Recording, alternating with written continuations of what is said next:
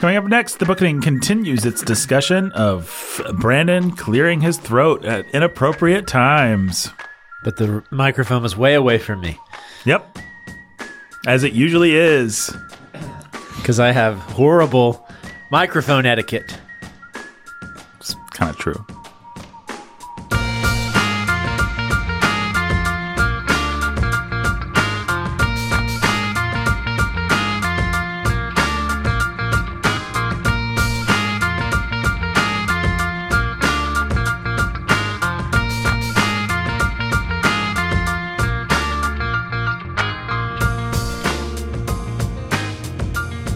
Hey everybody, welcome to the Bookening.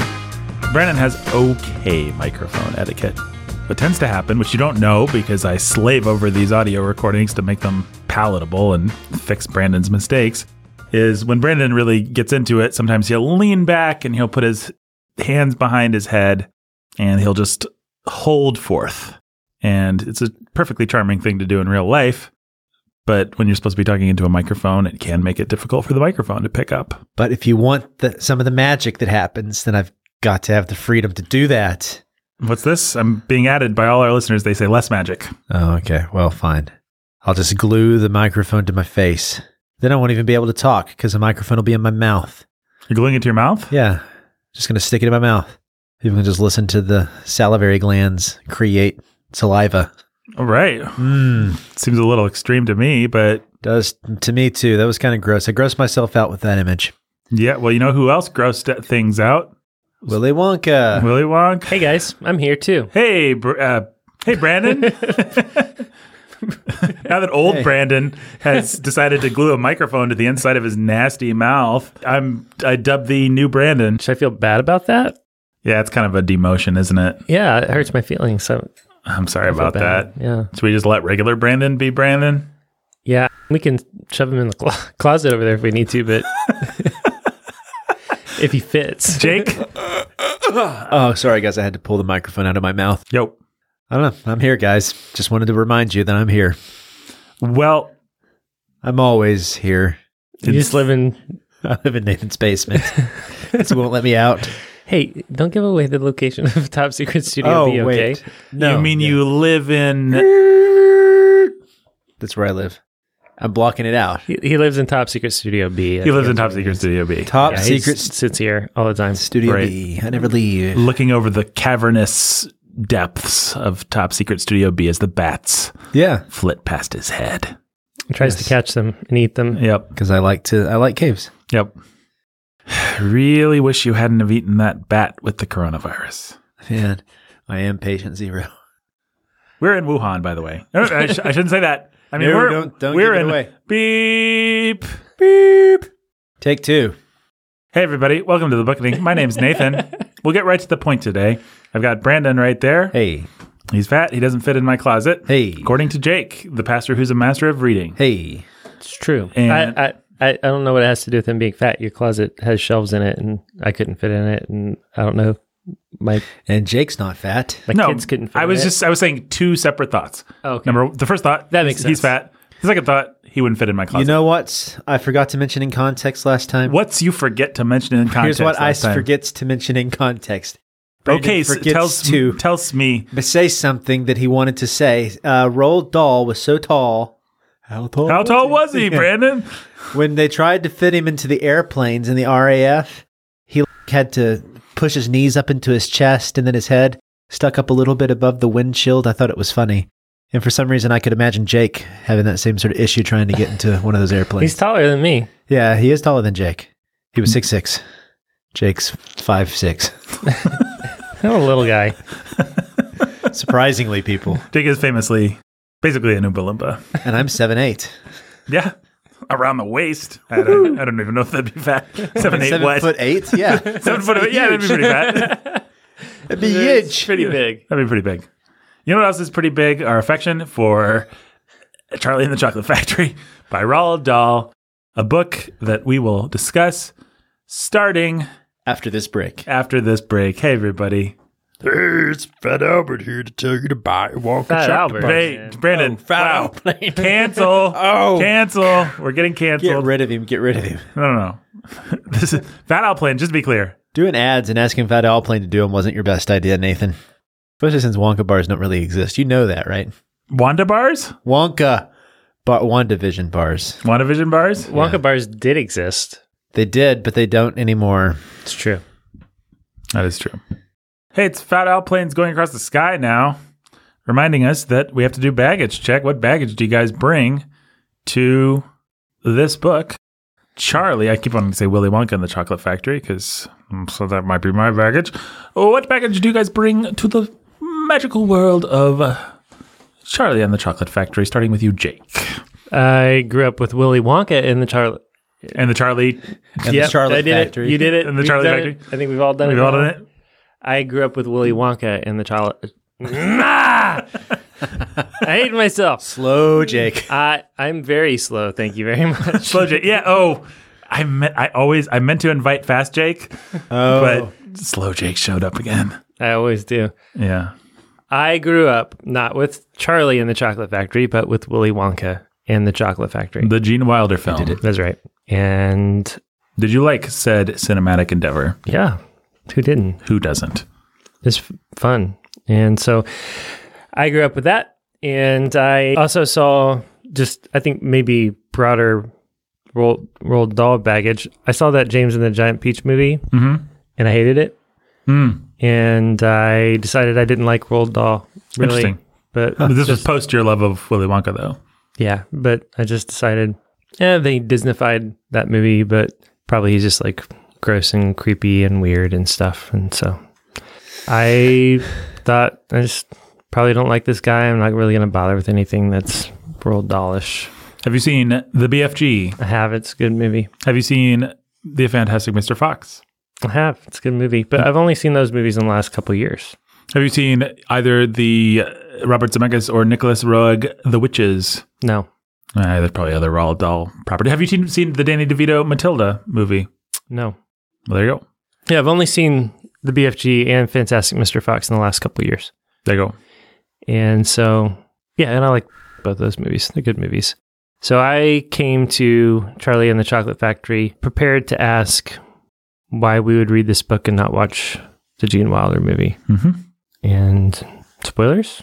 I think we better hold the answer so people will listen through the rest of the baggage. Bum, bum, bum. Bum, bum, So, bum. yeah, that's the baggage I brought. I came prepared not to like or to not be excited about Roald Dahl. I mean, you also knew it's like 200 words long, so what was it going to really accomplish that the movie, like, Right. you might as well just read the screenplay for the movie. It'd take about as much time. Right. Or just watch the movie. Yep. Brandon, same question. Your baggage, sir? Yeah, Jake stole my baggage, so there you go. He did? Pretty that much, that's my Can't baggage. fit in any of those clothes, though. Yeah, no, they're pretty baggy on him. He puts the baggy in baggage when he wears my clothes. You could make some tents. You could spread them out, maybe have like a balloon or, a lot of stuff. I thought I teed you up to say that they'd be too tight for me, but, Oh, yeah, I should have. That would have been better. But go ahead, lean into the fat. Yeah, so Lean into the fat. lean into it and you'll bounce right off Yeah, you just tend to get absorbed. like the blob. What am I saying? I don't know. Don't talk about, you're not the blob though. Don't talk about yourself that way. It's Willy Wonka and the Chocolate Factory. It's a Willy Wonka and the Chocolate Factory. I grew up with that movie. It was just a kid the same time I was. You played together? Was it? Yeah. No, we watched that a lot at my grandmother's house. It was one of her favorite movies to show us. That's weird. I don't know why I laughed at that, but yeah, it would always be on at her house. And so I loved it. It was great. It shaped my childhood in many ways as far as my cinema experience in childhood. I'm sure there's a better way to say that, but anyways, I'm not going to think of a better way to say it. Let's just examine the sentence. It shaped my childhood in many ways in terms of the cinema experience of my childhood. That's fine. I think that's the perfect way. That's a great I think sentence. Proust probably would have said that. Yeah, I don't think there's any way to improve that sentence. I did like James and the Giant Peach as a kid. I don't know if that says good things or bad things. Egg about on me. Jake's face now. No, I'm not sure. I did like it. I thought it was weird.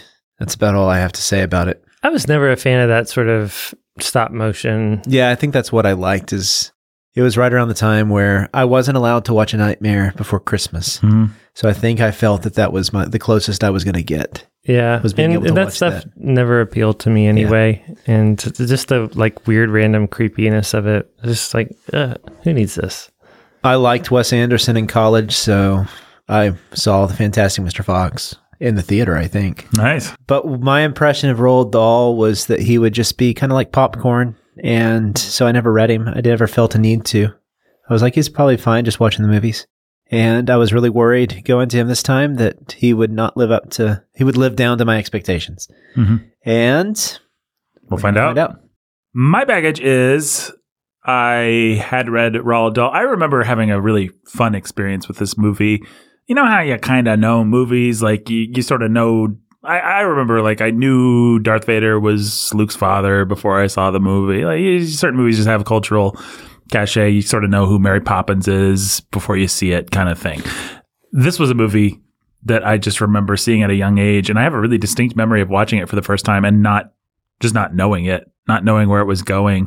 And I think I was maybe actually even 11 or 12, old enough to be aware of the fact that I was kind of watching something special and that Gene Wilder was doing something really special, and to sort of have the delight of seeing where the story was going. Once that first kid gets it, you're like, oh, Now we're into the countdown. I see what we're doing. And it's actually really fun. I love those kinds. That's some of the best kind of storytelling, I think, where it's not a matter of what, but it's a matter of how. You set up all these thoroughly nasty characters, and they need to be dispatched, and you're just waiting for the axe to fall. And it was really sweet, and Gene Wilder was really great. And I just remember, I think it was my brothers were watching the movie, and maybe, I don't know, maybe I was 9 or 10. I don't know exactly how old I was, but I was just old enough that I was that like, feels late. yeah, maybe somehow it just wasn't part of my really young childhood. But it was perfect because I was like, I don't want to watch this boring kids movie. This is for babies. And then I just had the delight of discovering this thing was kind of dark and cynical but really sweet in a way. It was dark and cynical enough that I could accept the sweetness and not feel like I was being pandered to or like I was a little kid. It was kind of creepy. It had a chicken get its head cut off in that weird Tunnel scene and all kinds of weird psychedelic stuff. And I just say that movie's such a touchstone for me, as I know it is for everyone. I mean, I must say, strike that, reverse it, which is actually a line from the book Charlie and the Glass Elevator, but Gene Wilder says it in the movie. I must say that once a month or something like that. If I mangle my words, I say strike that, reverse it. So it's just one of those movies that I really, really just imprinted deeply, saw it at exactly the same time, the right time. Really love it. I loved it so much that now if I go back and watch it, it seems comparatively small because it was so big in my imagination. When they go into that chocolate room with all where he sings Pure Imagination, I just remember it being so big and wonderful. And actually it looks like a factory room with some prop. There's like a brick wall on the back, but I never noticed that. It felt it felt like such a thoroughly imagined world, and it really seized my imagination. And Gene Wilder's just a perfect performer for someone of my temperament and age at that time. He's on your wavelength, speaking your language. He's a special performer in general. Yeah, he was just so funny and so fun, and so should have got him for that. Ready Player One. Yep. Yeah, I think he was Brandon's favorite. He was in the late stages of dementia, as were we all. Spielberg would have loved it. He wanted to work with Gene Wilder. Yeah, he never got his chance, which is sad.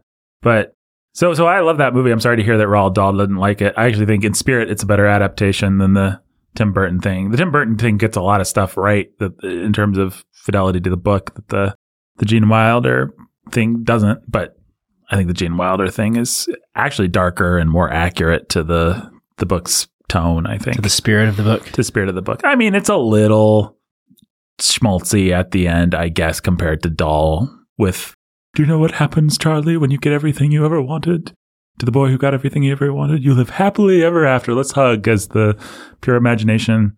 And he doesn't have to give Charlie those tests. He doesn't have any tests for Charlie. Yeah, the last test with Slugworth in the movie is... And they just pass by the gas room or whatever, the bubble room. Yeah, but that stuff, I think, really adds to the story. I like that stuff in the Gene Wilder movie. The fact that Charlie actually messes up, and the fact that Charlie actually actively gets to pass a test as opposed to just passively slide through. sliding Yeah, it's through. interesting. Roald Dahl just kind of describes Charlie as being a good boy, but doesn't really show you the things he does other than not being one of these bad kids. Right. And yet, But in the movie, Tim Burton's movie even, he decides that he hears these offers, and so when he gets home, he's like, no, we need to sell this ticket, right. right?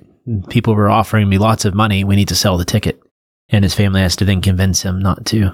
But that's not in the book. That's not in this book at all. I have sympathy for both screenwriters. You sort of Yeah. want your protagonist to have some active part in the story as opposed to just Yeah. walking through the story and not really doing anything. But Be it a works. Dickensian cipher. The what? Is it be a Dickensian cipher? Yeah. I think that in a story like this, where you have a strong narrative voice like Roald Dahl's, where that's part of the entertainment is just Yeah. having him tell you the story, Yep. there's an implicit trust that, yes, if he tells me Charlie's a good boy, I'm just going to trust him. Mm-hmm. That it doesn't work in film that way, right? Yeah. Film has to prove that he's a good boy. Yeah. Well, I and if think- you start doing the things that Charlie does, which is find a bunch of money on the ground and go buy and binge 3 or 4 chocolate bars, Yeah. You got to really sell that to an audience. that's before- hard. That's hard to sell on screen. Yeah. It's much It's hard to easier. sell in the book, but you have so much more control over how the audience is perceiving. Yeah. Yeah, because even in the book, you're like, well, isn't this the same boy that was supposed to cherish each bite of his chocolate for a month? Mhm. And here he is binging, but But he's also starving, and you Yeah. can describe him as being an walking skeleton in a Yeah. way that you can't depict on screen. I think it's Roald Dahl having just a natural sympathy towards the weakness of children. Here he is. He's a good boy, but he's still a boy. And he's starving, and he has to walk by the stupid chocolate factory every day and smell it while he starves to death. Mhm. And he also, to be fair to him, says that when he's done eating, he's going to take the rest and give it to his mother, right? The Yep. rest of the Right. change. Well, and he has him find enough money that he can buy 3 chocolate bars. It's Well, back then it was just $1, right? I guess each candy bar was only 10 cents. yeah. So to make it more believable, Tim Burton has it $10. Right. Yeah, exactly. I think each one of the movies does the fake out in its own way. I think, is it the original where they really play up the fact that someone fake found a ticket, and we have to spend a whole scene where Charlie's sad because the 5th one was found, and It's then both, I think. Yep. yeah, But that wasn't in this book at all, right? he mentions it in passing when he's just doing he's just describing everything that happened. There's the scientist that accidentally pulls the fillings out of the Duchess's teeth, and there's all that stuff. But anyway, we can talk about that. To finish my baggage real quick, after that, so I would have been 10, 11, 12, read some Roald Dahl and really loved it. It was right on my wavelength. It was dark and rebellious, but in a fun, comfortable, comforting way. Fairy tale kind of a way. The Witches was a particular favorite of mine, just because I don't know if you guys know that story, but I don't. it's really dark. The witches like to turn children into mice and then eat them. And the boy gets turned into a mouse, and then through a series of unfortunate events and hijinks and stuff, he manages to get the witch to get the whole coven of witches that's meeting at this hotel for their witches conference to drink their own potion. So they all turn into mice, and then the hotel concierge is just beating the witches to death as mice. And then the boy is a witch. Or no, I'm sorry. The boy's a mouse, and he doesn't get turned back. What's really striking, especially for a kid reading it, is the boy doesn't get turned back at the end. And his lifespan is very short because he's a mouse. So the book just ends like, he's going to die soon. But because his beloved grandmother is his caretaker and she's going to die soon too, I guess it all works out. Like Roald Dahl, that's literally the last sentence of the book is something like, Wow. he was okay with it because he would live out the last years of his life with his grandma, and they would go around Europe finding more witches and changing them into mice so they could be destroyed. So just a really bizarre, fun, willing to walk the line of being just dark enough to be fun and provocative, but not something that your parents would think to take away from you. So, yeah, really loved Roald Dahl. There you go. I never read the Wonka books, though, weirdly enough. So, but I knew that this was probably going to be good. So you had no worries. I didn't have any worries. I also didn't know if it would do anything that the Gene Wilder movie hadn't thoroughly done for me 20 years ago or 25 years ago or whenever I first saw it. So anyway, that's my baggage, but I guess now we have to say what we thought of the book. So what did you guys think about the book? I really, really loved it. Yeah. Thought it was really special. And I loved the whimsy and the magic of it all. And it was just really well told and a fun ride. And I was excited enough about it when I was done that I wanted my kids to read it, and really wanted Ian to read it, but he wasn't all that interested. But Abe read it in an afternoon and loved it. And Yeah, I read it, and I wanted to see if I had other Roald Dahl books so they could all be ready for the kids to read. Yeah. And encourage Jack, my boy, who's at the age where I think he'd really love it, to read it. So right now he's in the middle of something else, but... Yeah, Ian was too. Wing Feather Saga or something? No, Ian's reading The Hobbit. Yeah. Well, Ian is the superior child. Let's face it. Ian wins. No offense to Andrew Peterson fans. But yeah, and one thing I loved about it is, like what Jake said, it's really well told. And I think that the winner here is Roald Dahl. He's just an amazing storyteller. Yeah.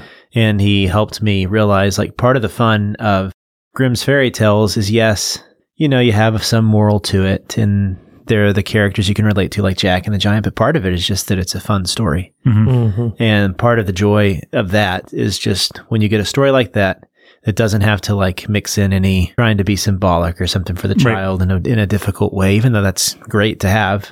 It just tells a story. It has some just basic morality to it. Mm-hmm. And that gets an amazing story out of it because he tells it so well.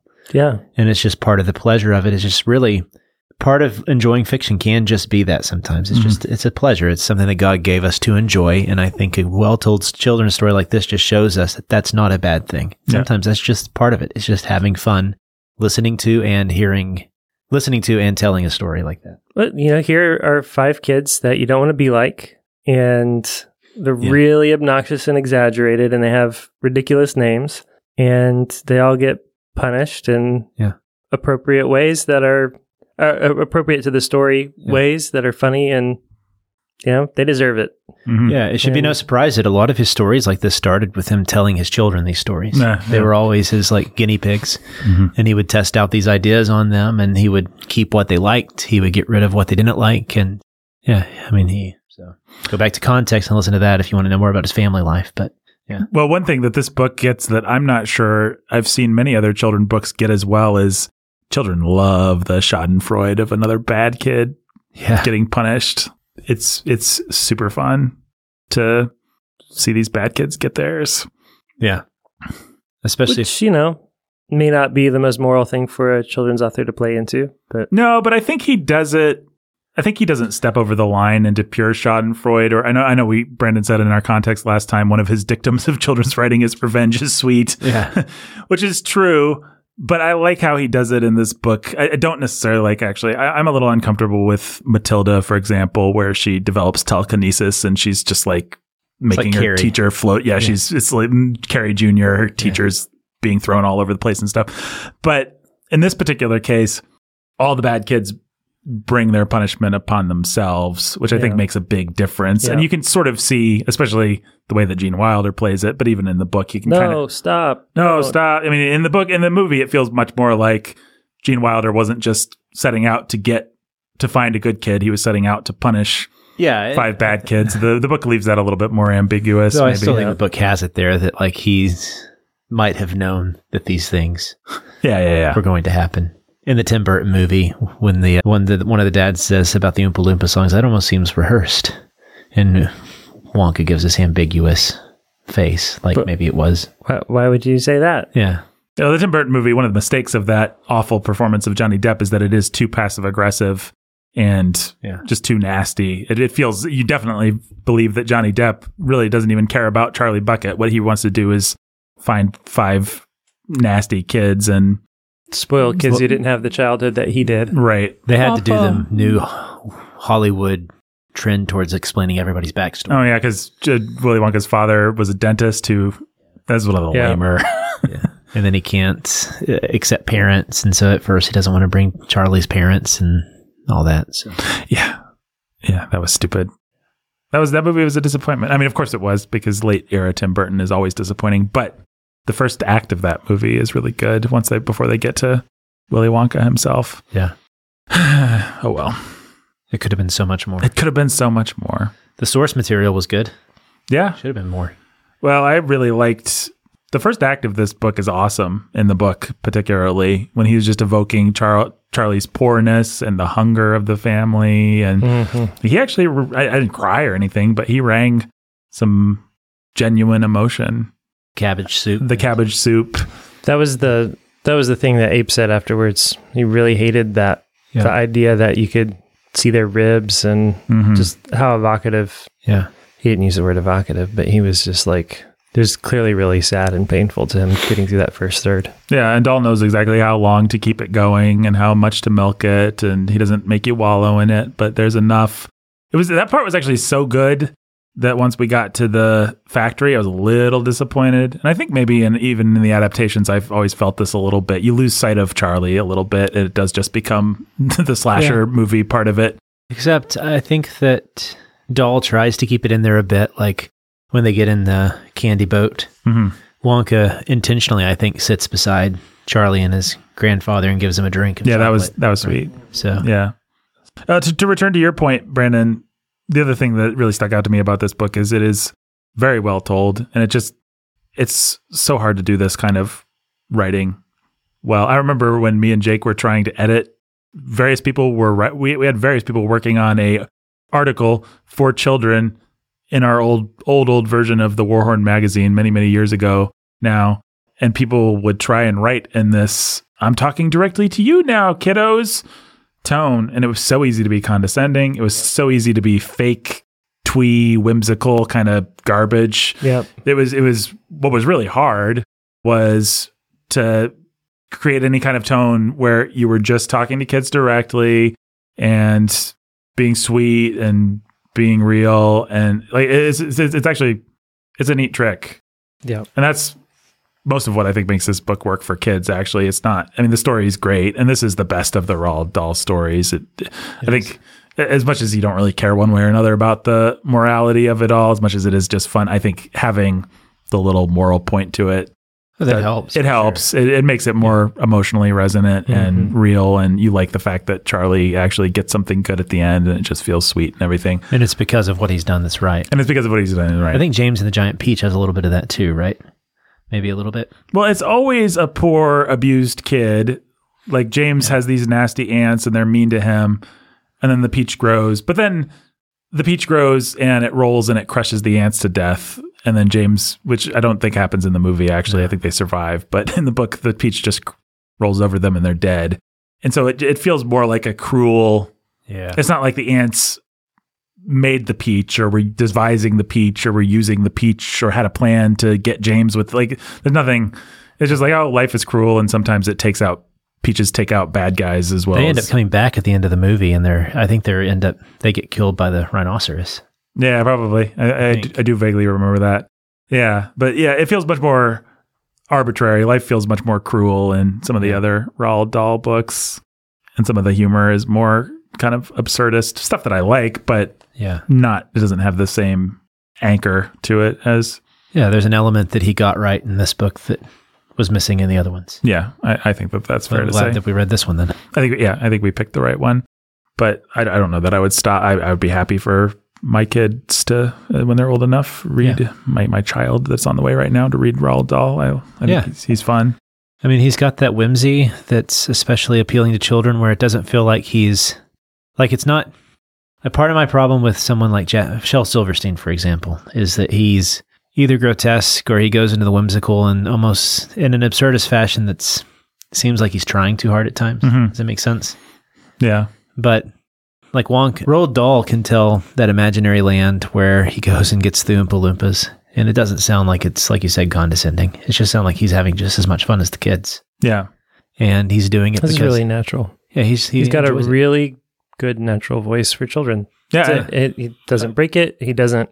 It never seems like he's trying too hard. To me, I mean, just in terms of voice and style, E.B. White's the only person you can compare him to. Yeah, that we've read so far on this show, at least. Because he doesn't try. Dahl's the only person who can live up to E.B. White just in terms of style and voice. He's clean. He's straightforward, but he's also interesting. He's not embarrassed to use, like, for example, Charlie Bucket stared around the gigantic room in which he now found himself. The place was like a witch's kitchen. All about him, black metal pots were boiling and bubbling on huge stoves, and kettles were hissing and pans were sizzling, and strange iron machines were clanking and spluttering. So he uses evocative language, but it's also on a child's level. They can understand it, but it also then at the same time doesn't sound condescending. Right. Yeah. It's just, he's got that je ne sais quoi that just makes it magical. Well, I think a lot of it is actually, it's understatement. He knows how to let the humor and the grotesque stuff creep up on the story instead of it feel like he's an impresario who's presenting it and rubbing your face and look at how grotesque all these kids are.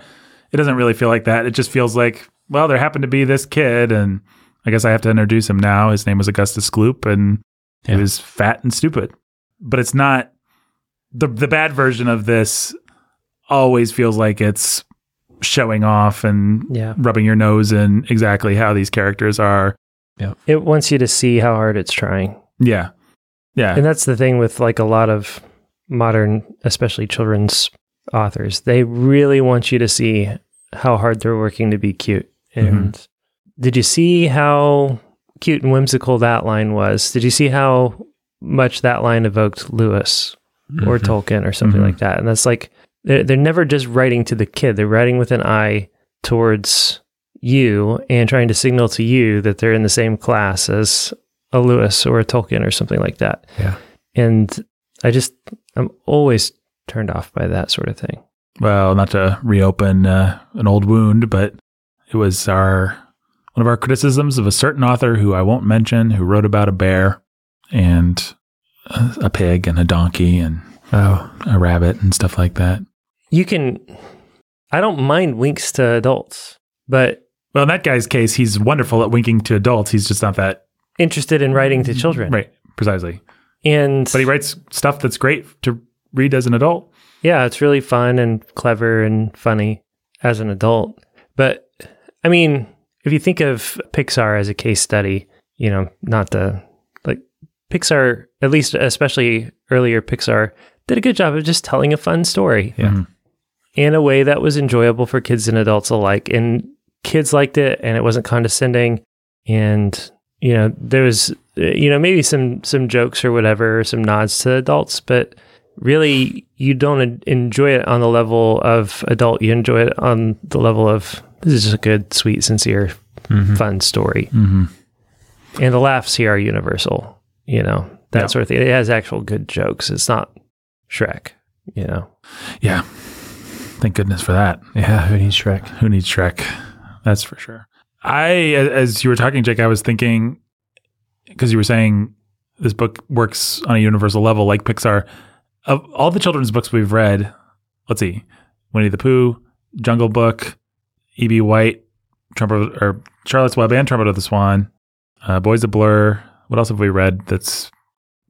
Wrinkle in Time. Wrinkle in Time. Johnny Tremaine. I would say most of those books, even the better ones, I've had to adjust my brain. Like, oh, you're reading a book for kids, so level down a little bit, Nathan. Yeah. Even some of the better ones, even, dare I say it, Trumpet of the Swan. Yeah, as wonderful as E.B. White is. Yeah. But the only two that I can think of out of that list that I didn't have to adjust down or make allowances for, or say I get what it was doing, but it's not for me. Take it on its own terms and enjoy it start to finish. There are only two. Yeah, Charlotte's Web and Charlie. This. That's it. Yeah. Yep. Which means this is in a rare class of its own. It really is. Yeah. Wow. You're welcome, Roald Dahl. Yeah, you really. I mean, I think, okay, so we also read Narnia. I would say at its best, Narnia gets here. At its worst, Narnia can be a little twee sometimes. Yeah. It's truly great. It is great. And the Hobbit, if you want to throw the Hobbit in there. Oh, sure. Yeah, the Hobbit is a masterpiece. Well, the Hobbit ranks up there with it. But But he's in rare company. I don't think of this. The Hobbit doesn't. It's in its own other category here. Yeah. The Hobbit is like a family book, maybe. I don't know if it's quite a children's book even, but it's just kind of a book. It's just a book. Yeah. As far as books that are definitely, you would only ever find them in the children's section of your bookstore or library. Yeah, some children, young adult, youth section. Yeah. It's Dahl and Webb. Not even Dahl and White. It's Dahl and Webb, yeah. Yeah. That's pretty good company. Yeah. Charlie and Charlotte. Yeah. Yeah. If I could choose two of these books for my kids to read, Two it would be Charlies. those two. Yeah. Yeah. Yeah. He's just a really good I've just not surgeon. been as Sorry. excited about finishing a book and wanting my kids to read it And, since Charlotte's Web. and I think and what that a trick- probably does make. And I've not had a book that I just want influencing my kids creatively. Mhm. Yeah. Like, that's why the first thing I thought when I got done was Ian needs to read this book because this should be a shaping influence in Ian's creative life. Ian's just, all my kids have their creative sides, but Ian's one of the more just artsy. I think he might have it in him to do something literary or creative like that someday.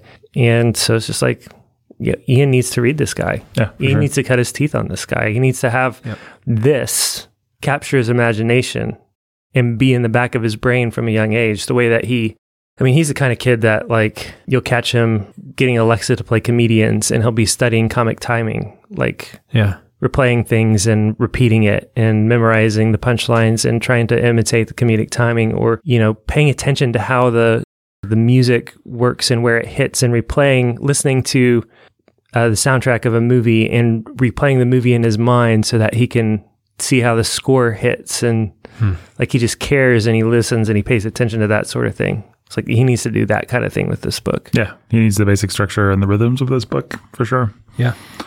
Well, and what a trick, given that we all know this story. We all know the kids. We know exactly what's going to happen. We know the punishments. We know there's, like, every detail of this story is something that we all had not just knew, but had thoroughly digested and seen. Memes and pop culture has been digesting this and parodying this now for 40 years, 50 years, whatever it's been since the Gene Wilder. Like, Yep. this is like reading The Christmas Carol or something like that. How is Doll's Willy Wonka gonna transcend Gene Wilder's performance? How is any of it gonna mean anything or matter? Mm-hmm. Yeah, this should be as boring as going to, I don't know what the analogy is, but going back and reading one of those things that's influenced on all the things that you like and realizing, oh, well, I don't really need this because it's been so thoroughly digested and regurgitated that I don't need it. I'll be honest. I'd rather watch George C. Scott than read Charles Dickens' Christmas Carol at this point in my life. Same. Brennan probably wouldn't be willing to go that far. I wouldn't be willing to go that he's far, a but Dickens apologist, as am I.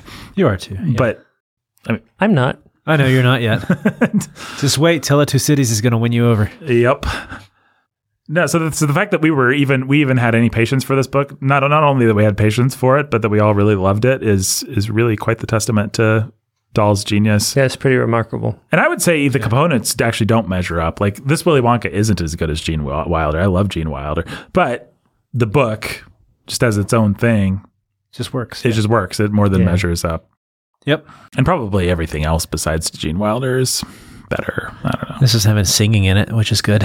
Yeah, I miss the Oompa Loompa song. Although the poems that Dahl wrote were hilarious. They're great. They are. Yeah. This book actually, probably in the history of the book and all the books we've read, I've probably LOL'd while reading a book or listening to a book. I don't know, maybe 3 times. You don't just sit by yourself and read even Jane Austen or something that's witty. Like, you'll be like, oh yeah, that was clever. Get him, Jane. But rarely. I mean, Jane Austen's done it. She's made me LOL. She'd be maybe one of the only ones I could think of that's actually done it. But this one, actually, there was a couple too. punchlines, especially to those poems. I don't remember which ones, where you'd just be so cutting about the kids. Yep. And it'd be really funny. So, yeah, better than Rudyard Kipling, Yeah. Get him, Nathan. Crudyard Wow. Jerkling. Uh-huh. Is that fair? No, I like Ricky Tikki Tavi's one of my favorite stories of all time. Yeah. But oh boy, well, let's see. What else do we need to litigate about this book? Favorite character death. Favorite character death. I think Slugworth.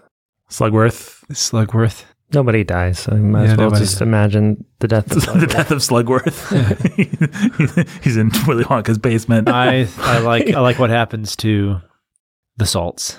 Well, it's easy. I think probably everyone's answer is the Salts because she's the most realistically bad kid, and What's probably also interesting, the one that you're I the actually most, like Violet the best. where she turns into a you're turning violet. Violet. Yeah. blueberry. Yeah, Well, I think in it's- the book, I like in the book, I like Violet's best, but in the movie, Veruca Salt's always the best. I mean, she's always played up as such a well, she's drama such queen. a brat, and she's up there dancing around and twirling around golden eggs, or Yeah. I want it now. yeah, I think it is. She gets the best kid song for sure. I realize that the Johnny Depp movie sort of did this, but I do love the violence in the book with which she's With the dispatched. gnats and squirrels. The squirrels just take her down, Drag her away. drag her away. Yeah. It's pretty fun. Yeah. Well, what's interesting about that part of the book is, and this shows Roald Dahl, I think, entering in a little bit into the justice of the story, is she's the only one who has a family that's judged completely too. They're all Yeah. pushed down there with her. Right. Yeah. Well, and then to make sure we get the point, the Oompa Loompas tell us, really, it was her parents' fault for Yeah. So spoiling her. Yeah. So the other parents, they don't have to turn into blueberries or get sucked up pipes. well, I love the idiosyncratic nature of Roald Dahl's personal moral grudges. Like, he hates TV. Obviously, that's a personal thing I love with that. him. I love how much he hates chewing gum. That's actually why I go with Violet Beauregard. Yeah. I just really love the fact that he hates chewing gum and smacking and chomping, and Yeah. because I do too. Yeah, I wasn't going to say it, but no, but it's like rotting your brain with TV. Yeah, like he speaks my heart when he talks about how vile and disgusting a habit chewing gum is. To him, being a spoiled brat or a glutton is just as bad as chewing too much gum. Like jaw muscles that make you look like you're a violin. Oh, and then he tells the poem, and they sing the song about the woman that chews off her own tongue. Yeah. There are a couple of parts that go pretty dark in the, in the it poems, gets really especially. dark, But nothing's as dark as Gene Wilder singing some psychedelic song while a chicken's head is cut off and ants are squirming over some corpse's face. Pretty dark. No way of knowing just how fast that we are going. Shows no signs of slowing. Not really. Yeah, I think people have I know that's the whole joke. You know, you watch an episode of The Simpsons or something like that, and they'll do their own. I think everybody now has done their own Willy Wonka parody where he's just a mass murderer who lures people into his factory. Yeah. Basically. And the joke is that that's what it was in Dahl all along, but I really don't think the story actually doesn't come across that way. It doesn't come across that sinister. It's sadistic. No, the kids really just bring it on themselves because Yeah. It's got that fairy tale quality to it. it really does. And to return to what I was saying about Schadenfreude, I don't know. I mean, do you guys think that this book actually, if you're going to say anything negative about it, do you think it actually feeds revenge in children that much? No, So- I think it works more like cautionary tales, like you would find in the exactly. fairy tale. It doesn't feel like revenge. It feels like Well, especially since he's drawing on pretty common things that children can relate to. Mm-hmm. Eating too much candy, watching TV, these sorts of things. Yeah. It definitely felt like cautionary tales to me. It's like, Yeah. If anything, I think the feeling of satisfaction that you get when the kids get it is more, it's not so much like, yeah, she deserved it or he deserved it. It's more just like, isn't it satisfying to exist in a universe where you don't get away with that stuff? Isn't it just nice? And it's kind of that fairy tale logic to it. so I think that's fine. And it's not even ultimately fairy tale logic. It is the things that you won't discipline in yourself that ultimately bring you down, right? One way or another. And so it's heightened, it's hyperbolic, whatever, but it's true life in that sense. And sure, Wonka probably chose the rooms because he knew that's what was going to tempt the kids. But We can only speculate. And I think that it's best left that way. yeah, You have a kid that can't say no to themselves.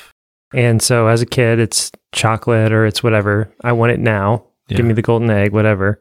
And eventually they'll be taken down by the fact that they've never been taught to have any kind of self-control, say no to themselves. And so, it'll be porn and then it'll move on to other things or whatever. Well, and I think also what he taps into is that any good storyteller who's telling like magical whimsy and stuff like that also realizes that it's dangerous and that a child who has no self-control is going to end up, if Veruca Salt didn't fall down with the squirrel, she was going to get herself in trouble somewhere, Mm-hmm. Yeah. right? It was a matter of time. So, Well, what I think modern storytellers, like old Joe Rawling sometimes, don't understand is that I think kids really appreciate that. They want the moral grammar of the stories to be clear because they want to make sense of the world. And so they want to sort things into categories. mhm. And so to be able to say Charlie good, Veruca bad, and to see the natural outcomes of those two things is really satisfying to a kid. And actually, if you let Veruca off the hook, if you let Augustus off the hook, there's something that feels weird and dangerous, and like then the universe doesn't make sense, and it's actually an unsatisfying. I guess the closest she got to that was with Crab and Goyle. Don't one of them like fall into the consuming fires. Yep. Yeah, I think one of them did. So Yeah, but yeah, I think you like the clear categories. I mean, that's why Grimm's fairy tales works. It's like this brother was good and good things happen. This brother was bad and bad things happened to him. Now the universe makes sense. Yep. Even though those are spectacularly violent, but I don't know. It'd be fun to read and litigate old Grimm's fairy tales.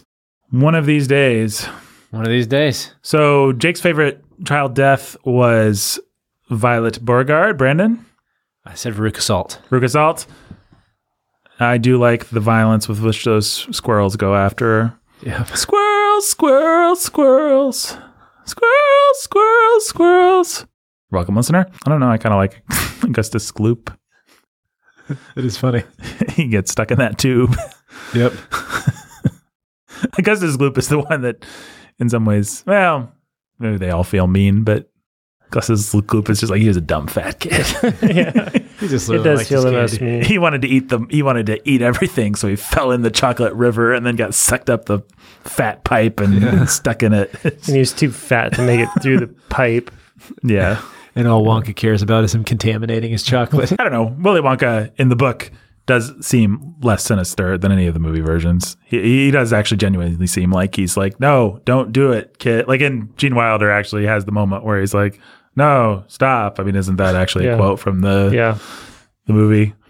But this Willy Wonka seems like he actually doesn't want the kids to get hurt. And he still gives them chocolate at the end. So they all learn a valuable lesson. And Mike TV is going to be a basketball player. And it's a great story. It's fantastic.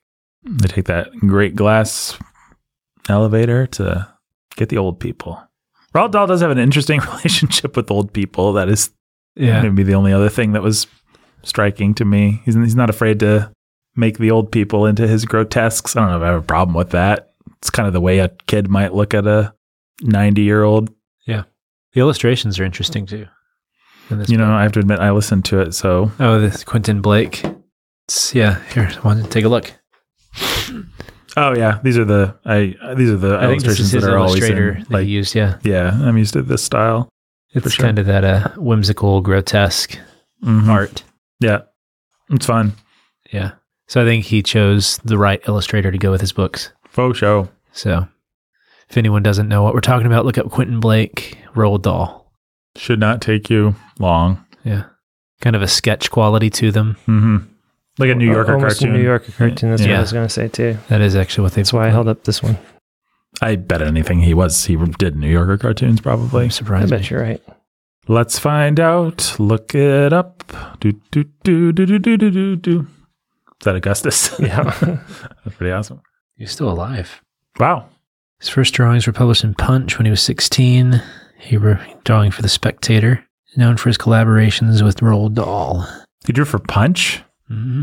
When I think of Punch, I think of it like as an 18th century institution. Is Punch still a thing? Around in the 1900s? It may still be around. So he illustrated 18 of Roald Dahl's books. Nice. So the squirrels going after Mr. Salt. Yep. They're great illustrations, yeah. Oh, by the way, I was trying to remember. In the book, both parents, with the exception of Charlie, everybody gets their full set of parents. Is that true of the movies? No. All the movies just have one parent. One representative parent. Just makes it simpler to keep track of, I guess. Mm-hmm. Not really a good reason to have both Mr. and Mrs. Salt there. I don't know. Still trying to There figure are out. articles on him in the New Yorker. That's how big of a deal he is. He's really good. Yeah. He's a talented man. Oh, that's the Kids walking home. That's the kids walking away. Oh, and is that Mike at the back there? Mom and Dad and Veruca. Nice. Mr. and Mrs. Salt and Veruca. Violet. And Augustus. There you go. Augustus is awfully skinny. He must have had to, Well, he got stuck in that. Didn't they say he was skinny by the end? Wasn't there some? because he had to wait for to get thin to get shot through. Is that what? Or I just flattened the him out. pipes were so narrow that they narrowed him out as he went Oh. through. So yeah, everybody came out a winner. Everyone wins. Well, Poor Violet stays blue. poor Violet says blue. All right. Well, it sounds like this is going to the top of the children's books read on the book. I mean, Charlotte's Web obviously is still the winner and will, I assume, Remain so, never yeah. be knocked off the mountain. But it sounds like this is like standing right one rung below it. Right there, it's the vice president Mm-hmm. It's the vice president of of that mountain. Children's Book Mountain. Yep. Nice. It's great. You're welcome. No, thank you, Roald Dahl. You're welcome, Roald Dahl. Yeah. Glad we could do you a favor. Recommend your book. Hope Don't it eat sells a those. lot of copies. Don't eat Well, it will now. Yeah. And Roald Dahl, do not eat those eggs. Never. Yeah. Okay, cool. What's number 3? Just as long as we're keeping tabs, what are the Ricky 3? Tikki Tavi. Just Ricky Tikki Tavi. I think that's right. Yeah. So, So what can you, Johnny Tremaine? I mean, Johnny T, I don't know. I don't think Johnny T makes the number 3 spot for me, but it's good. I just don't know what else. I can't, off the top of my head, pull anything. Trumpet of the Swan. Trouble of the Swan Nope. is lying crippled at the bottom of the. That's not true. Trouble of the Swan was just fine, but it was no. It was just weird. Yeah, we're gonna just have to do Stuart Little. Someone was telling me the other day that Stuart Little's their favorite and that they wanted us to do it. So I guess we got to attack the other way. It's a weird one too. Well, I guess we'll do that next year. He was more picaresque than he was, and like he doesn't like. E.B. White did not really like to tell a linear story, so yeah. Well, guys, I like to tell the linear story of our patrons when I shout them out during a segment called Donor Shoutouts. My favorite segment. Everyone's Mhm. favorite segment of the Bookening. Jake, what's your favorite segment of the Bookening? Donor shoutouts. I mean, you got your banter, you got your Contextual Texan. contextual Texan, you got your baggage, Then you got your banter part 2. you got your banter part 2, banter part 3. you got your interrupting Brandon annoyingly, Yeah. you got your Brandon holding forth. I guess that's part of contextual Texan. Both of those are, yeah. Yeah. I like Fat Alplane. You got Fat Outplane. I like you too, Nathan. Yeah, I would say donor shoutouts number 1, special guest appearances number 2. Yeah, that's probably fair. So who do you think's better as a special guest, Fat Outplane or Danny?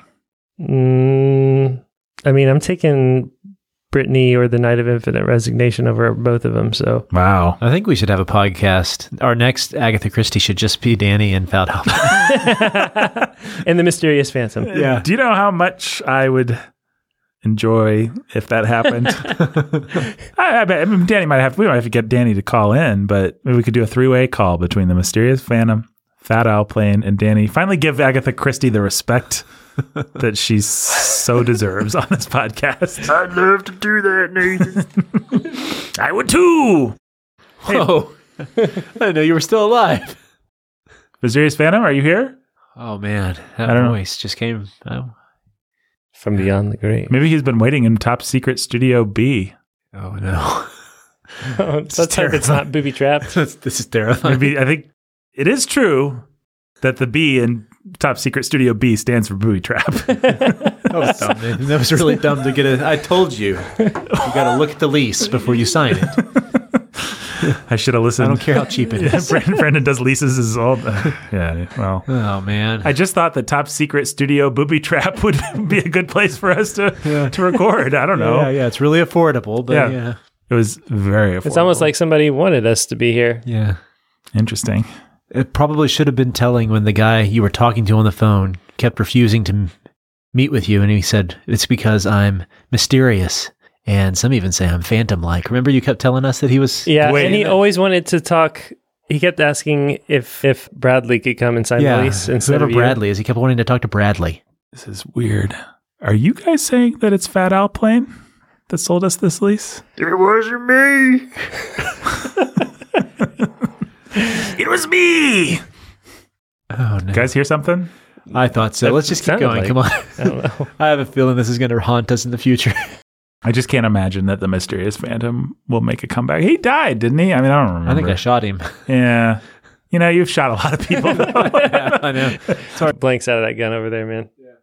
Well, guys, let's shout out our patrons. Why don't we say a candy that this patron reminds us of? Fine.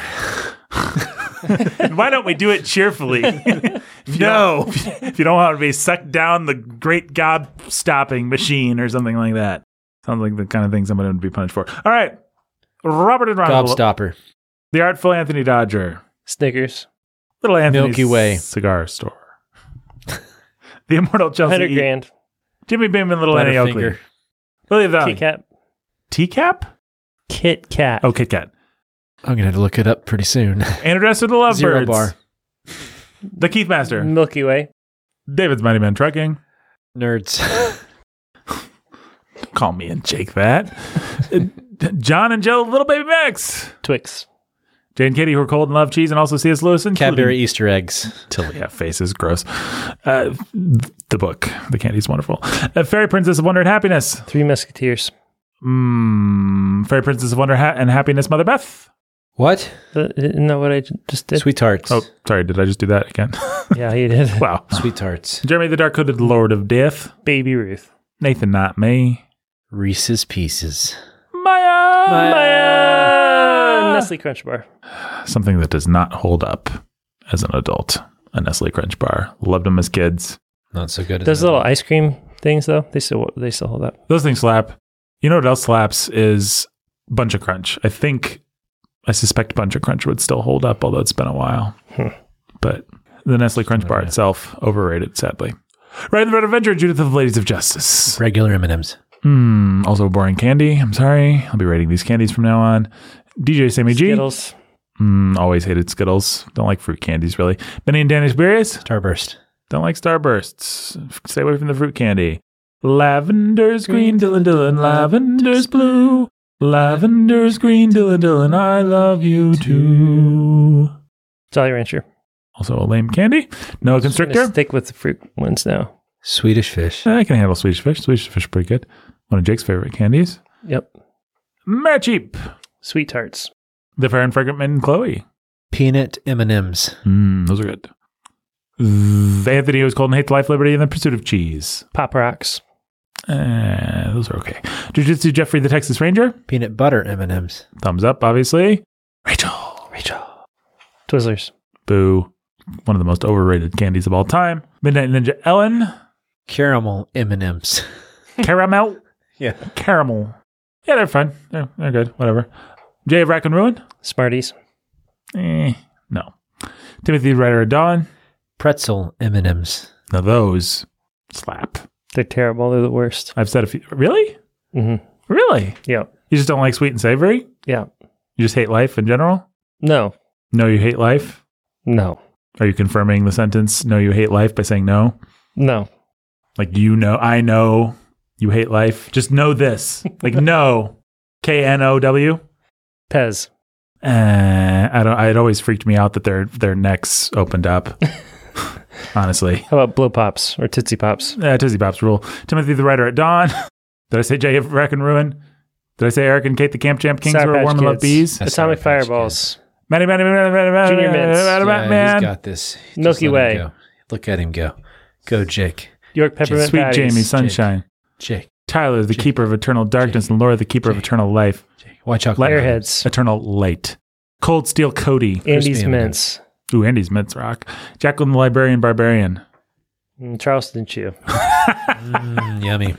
I'm always amused to be reminded that Charleston Chew exists. One of the most pretentiously named candies. One of the farthest discrepancies between name and actual thing that there exists in the entire world of edibles. The Charleston Chew. Right up there with the Salisbury steak as far as misnamed things. Sweet Jamie Sunshine, did I say Dots. it? No, yes I did. I'm all the way down to John Bombadillo, Bob Diggity, and Captain Tennille's Spree. mate. Dots are all right. Bottle caps. Never had Scree. Saxophone Alex. Fun Dip.